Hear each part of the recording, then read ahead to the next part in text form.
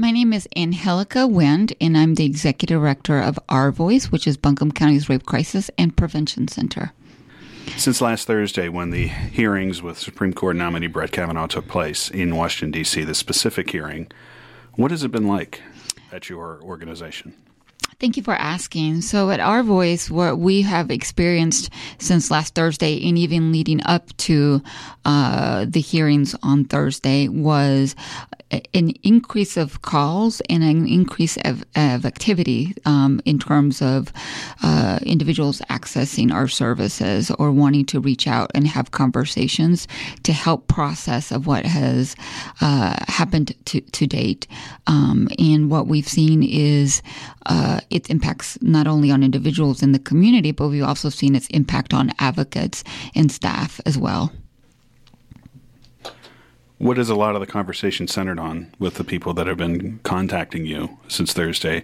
Obviously, this is a very triggering experience for people who have been assaulted, but what has really been the focus, I guess, or what has been a lot of the conversations that you've been having with people who have been calling you since Thursday? Yes, a lot of the conversations are centered on different things, but primarily we have had conversations with survivors who themselves have been triggered as a result of the national conversation. And for some survivors, it has brought up memories of when they themselves had disclosed and were not believed, or the system that they disclosed to was attempting to minimize what has happened. And then it's tough for survivors to process when they're processing by themselves.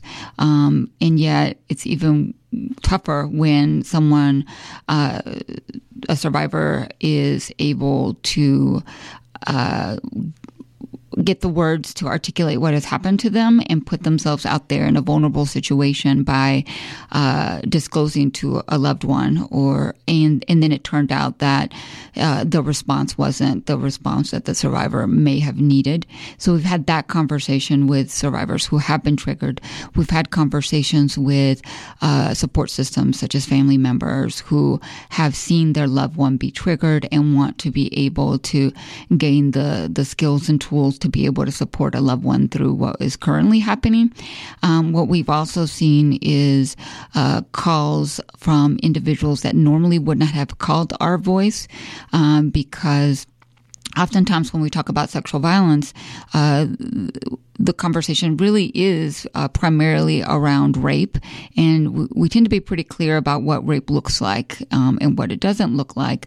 But one of the things that we have seen is, as a result of the conversations that have been happening, is that there has been an opening of conversations of really looking at the spectrum of what sexual violence is and what the impact on that spectrum of violence. And so in the past, we have been accustomed to having conversations about rape, and this is a conversation about like sexual assault.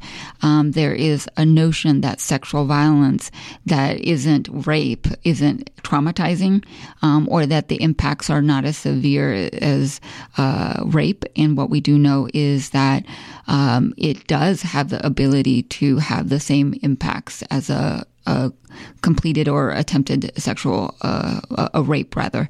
And so we have had conversations with survivors who for the first time are recognizing that what happened to them was a sexual assault, and they themselves are processing now, recognizing that what they experienced and what they themselves try to minimize as a normal behavior, that it's just boys being boys or people being people, and that maybe it wasn't so severe, now recognize that what they experienced was not okay, and that it was sexual assault, and a recognition of the trauma that they've been carrying as well. So they themselves are kind of processing as though it was something that just recently happened. What is it about this particular story that we saw play out last Thursday and has been playing out in the news for weeks and will continue at least through the end of this week? What is it about this particular incident that is so triggering to people that they have reached out to get help? Great question. So this particular story, just in general, is the way it plays out. When we talk about sexual violence and we get asked about what the biggest barrier around it is, people expect us to say it's that law enforcement maybe not investigating or district attorney not prosecuting. But in reality, the biggest barrier is silence around the subject. There's still a lot of stigma. It's still a taboo subject to talk about. And so sexual violence has had this cloud of secrecy and silence. And nonetheless, what we do know is that statistics have shown us is that the prevalency of sexual violence is we would say 1 in 5 will be impacted by sexual violence in their lifetime. But in actuality, we feel like in terms of what we see in our organization, in how we define sexual violence, we would say that 1 out of 3 women, if not 1 out of 2 women, are impacted by sexual violence sometime in their lifetime. And nationally, the stats tell us that 1 in 6 men will be impacted by sexual violence, although we believe probably 1 in 3. And that is also another topic that has a really large stigma, sexual violence against men. But having said that, there has been this culture of silence and secrecy around the topic that we don't talk about it. And so what ends up happening is, or what we've seen since the Me Too movement, is that we have taken some steps to shatter those conversations and the silence around that particular form of violence. But what that does is that it tends to reopen a wound, especially when the level of conversations that are happening at a nation, and especially as we see it on the media, we see it, in social media as well. We hear it on the radio, and so sometimes survivors don't have the option to in a national conversation just within our support system. So what we see sometimes is that survivors don't necessarily have the power to step away from those conversations, and what that tends to do is, again, put the survivor at a place where they are, in a way, forced to hear these level of details when they may not want to. But part of that also leads to the retriggering part of it is that when you hear about someone that is sexually assaulted and you're a survivor, there tends to be a risk that you yourself can go back to the time of your experience and when that assault had happened.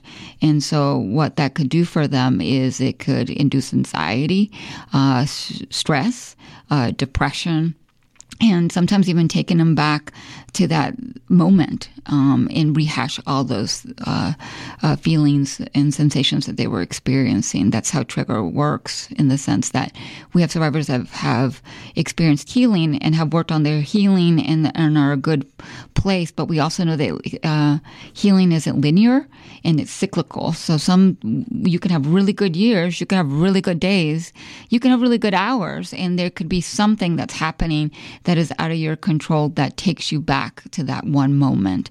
And that's what we are seeing with survivors. And when we talk about particularly about what's happening with Dr. Ford, is that Dr. Ford has taken the brave steps to put herself out there in a situation where she will be scrutinized not only by her system, but a community, but a nation. And so when we have conversations at a nationwide level that indicate that there's skepticism in Dr. Ford's story, or in essence, victim blaming her as to why she didn't step further, why didn't she come and disclose sooner, and then minimizing her experience because she didn't disclose sooner, that can also trigger survivors, because that may very well be what they experienced as well when they disclosed. I think one thing you said in that answer about how people haven't been able to turn away from this story, whether they have experienced sexual violence or not. So to someone who's maybe listening to the radio or watching something on television or reading something about this, who is a survivor, what do you say to them right now? Is it better for them to turn away from this story, or is it better for them to consume all the media or some of the media that is around this to help them? What do you say to them? For survivors, first and foremost, we want to say we believe you. It does not matter if it's something that happened when you were 5, 17, 27, or 67. We believe you, and that you weren't to blame for what happened, and that there are resources available for you, such as Our Voice, and if not in Buncombe County, but in your community, that can help you process that and offer access to counseling around that particular trauma. But more than that is that you have the right to decide in terms of what you want in your life and what it is that you need for your healing. And part of that could be turn off the radio, don't engage in social media, turn off the TV, and walk away from conversations where you feel like this is coming up. We also want to say the same thing for individuals who may not have directly been impacted by sexual violence, but are what we would call a secondary survivor, which is they have a loved one who has been impacted by sexual violence. And even individuals who aren't secondary survivors, it's okay for you to turn off the TV. It's okay to not go on Facebook and engage with folks who may not be the most positive. You have a right to take care of yourself, and you have a right to have autonomy in terms of what happens to you. And so we would recommend that if you feel that you are being triggered, or if you feel that as a result of the conversations that you are in a state that impacts your well-being, that it's okay to unplug, because a lot of what's happening isn't necessarily in our power per se. There are certain steps that we can do, and yet there's a lot of pieces that are not within our power. And the one thing that we do have over our power over is what we choose to engage with and what we don't choose to engage with. What can you tell people who are secondary survivors or who have not been touched by this particular issue? Though from the statistics you were citing earlier, that probably seems very few people have not been touched by sexual violence in some way. If you're talking about a secondary survivor, someone who has a loved one who has been impacted by it. But what do you say to someone, to those people? How do they make sure they're not triggering someone who is a survivor of sexual violence during this time, through conversations, through probably what we would consider everyday conversations? Mm-hmm. How do those people ensure they're not triggering someone? One of the things I would suggest, just as a community and as a nation, is to really be thoughtful about the conversations that you have in terms of what sexual violence is and what it isn't, and whether what you would have done something different. The reality is sexual violence impacts all of us in a different way, whether we're a primary survivor or a secondary survivor. And you're right, Matt. I would agree. If you really think about it, all of us are impacted by sexual violence, whether we have a loved one that we know that has been impacted, but also what it does to a community as a whole. And so we are all impacted by it. And so as we are out in the community, out having these conversations, really be thoughtful about what you are saying, and be cautious about laying judgment in terms of like what a survivor did right and what a survivor didn't do right. We have this idea that somehow survivors, or this notion that has been perpetuated for some time and it continues to do, is this focus on the survivor and what it is that they did to contribute to their victimization, when in actuality the real conversation should be really focused on what sexual violence is, what that looks like, and the perpetrator's role in that. And so part of it is just being thoughtful in terms of what it is that we say, and be thoughtful about who we're saying that around, because in all likelihood, the people that you are having these conversations with or around either have been impacted by sexual violence directly or indirectly, and we want to be mindful about that. And it's okay to want to process. What these conversations have done is really allowed individuals to, whether directly or indirectly impacted, is to really process what's happening, and then thinking back of perhaps I've been impacted by it, or maybe someone that I loved had been impacted by it. And so we want to allow conversations to take place, but just be very mindful and not lay judgment on whether somebody made the right decision or not made the right decision. And also, it's okay to, in fact, we would enthusiastically encourage for you to ask, is it okay if we talk about this? I want to process, or I want to understand more about what's currently happening. Is it okay if I talk to you about it? And so I'm basically asking for consent and being respectful when they say, I really would like to process with you, but not today, or I don't ever want to process with you, but I'd recommend someone else to process with you. And it's okay. But more importantly is to ask that individual or individuals whether it's okay to talk about this. In the last 2 to 3 years, as the Me Too movement really took hold in this country, this was a topic that prior to that that was really in the shadows and wasn't discussed, I think, nowhere near as openly as it is now. Is that progress that we're able to talk about this publicly now? I guess I don't know what the right way to say this is, but the fact that we're having the conversation out loud, I guess, is that a sign that... I think that the fact that... Is it a sign that we move... Is it a sign of progress that we have the conversation out loud now? What we feel in terms of Me Too and what has happened in the past few years is that it is a sign of progress, because we are talking about sexual violence. And when we're talking beyond, when we say sexual violence, beyond just rape. We're talking about sexual harassment. We're talking about sexual assault. We're talking about child maltreatment and the prevalency around that. And that, to a certain extent, has been a bit of progress. But I also want to caution for us not to be fooled, because there is still a lot of work to be done. There is, while we are talking about it, there's still a lot more progress around laws in terms of accountability, victim rights. Around that. So we still have a lot of progress to do, as well as addressing the issues that allow for sexual violence to occur, such as misogyny, patriarchy, racism, xenophobia, all these different systems that allow for a dynamic of power and control to exist. Because when we talk about sexual violence, while the crime is something that is sexual in nature, it's really a crime of power and control, someone exerting power over someone else.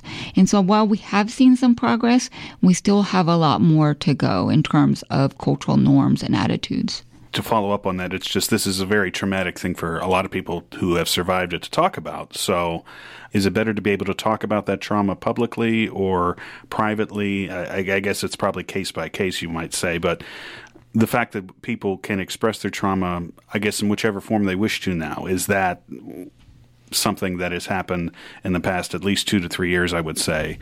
Is that something that shows some sign of progress or something that has been better for survivors? Absolutely. So now that survivors are able to well, just even the stats alone, since the Me Too movement a year ago, because we're about to, it's a 1 year's anniversary since the hashtag Me Too movement started.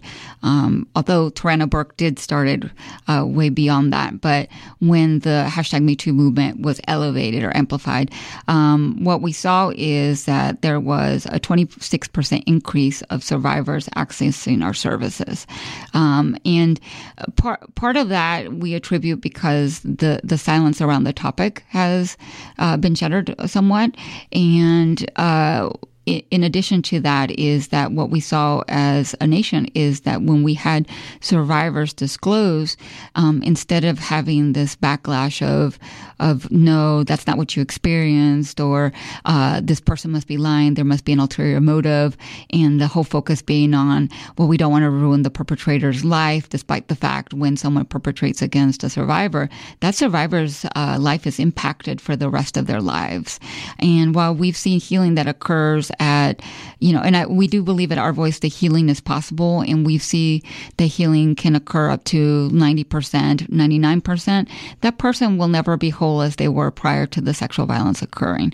And so I say all that is because those are the conversations that we are having at the national level in terms of what happened to you was not okay. And we started to foster a community where when survivors did disclose, there wasn't so much of the minimizing part of it. And what that does is dismantles the shame. And when we dismantle the shame, survivors can be more freely available to admit that this is what happened to me and that now I can reach out for resources because I'm letting go of that shame. And because for the first time I feel that I am going to be believed and not judged for what happened. And allowing for survivors to process, because shame is a good piece of it. Survivors are already feeling a certain amount of shame of what happened to them. Survivors are already feeling a lot of guilt because they felt that maybe if I would have done something differently, maybe I wouldn't have been sexually assaulted. Guilt in terms of, if I say something, maybe I'm going to ruin the perpetrator's life, because that's the narrative that's been told. And by the Me Too movement and the conversations that have arisen around it, what we see is that more survivors feel empowered to say, I'm going to take these brave steps. I'm going to put myself in a vulnerable situation by disclosing what has happened to me, and I'm going to access services for the first time. And all of that has been centered around the shattering of the silence. We think that continue conversations around the issue are very important. Sexual violence isn't going to go away. We want to make sure that it stays in the forefront because it does impact each and every one of us. Lastly, what sorts of services can people access through Our Voice? Our Voice has been in Buncombe County since 1974. In fact, we're getting ready to celebrate our 45th anniversary next year, where we are pleased to say that we are going to have Tarana Burke. Now that we mentioned the Me Too movement, we will be having Tarana Burke to continue the conversation around Me Too and the necessity to keep it at the forefront, because what we don't want to do is there to be minimizing of the movement in itself. So having said that, Our Voice is a Buncombe County Stroke Crisis and Prevention Center, and what we are able to do is provide services to survivors ages 13 and up who have been impacted directly and indirectly by sexual violence and human trafficking. All our services are free or low cost. We offer our 24-hour crisis line that individuals can access at any time, and it is staffed by highly trained advocates and staff as well. We offer hospital accompaniment if anyone's been sexually assaulted and present at the hospital or at the Buncombe County Family Justice Center. We are able to provide emotional support and advocacy around that process. We also offer individual and group counseling to survivors in English and Spanish, to survivors who identify as female, survivors that identify as male, and also non-gender conforming individuals. Well, there's a lot in the interview. Anything else you'd like to add? I want to thank you for continuing this conversation. And again, we cannot stress enough on how a community response to disclosure really sets the tone as to whether other survivors come out of the shadow to disclose what has occurred to them. In all likelihood, we all know someone that has been impacted by sexual violence, or we might be the person that's impacted by sexual violence. And having said that, we cannot stress enough that you are not alone. There are resources for you. We are able to offer confidential services, and we want to be able to offer those to you. If you have any questions on how you can support a survivor, please do not hesitate to call us at our crisis line, which is 828-255-7576, 828-255-7576. Or you can just reach out to us at the Family Justice Center. We are here for you. We believe you. You are not at fault in terms of what happened to you, and that we will be here when you're ready. Angelica Nguyen, thank you so much for coming in today. Thank you for having me.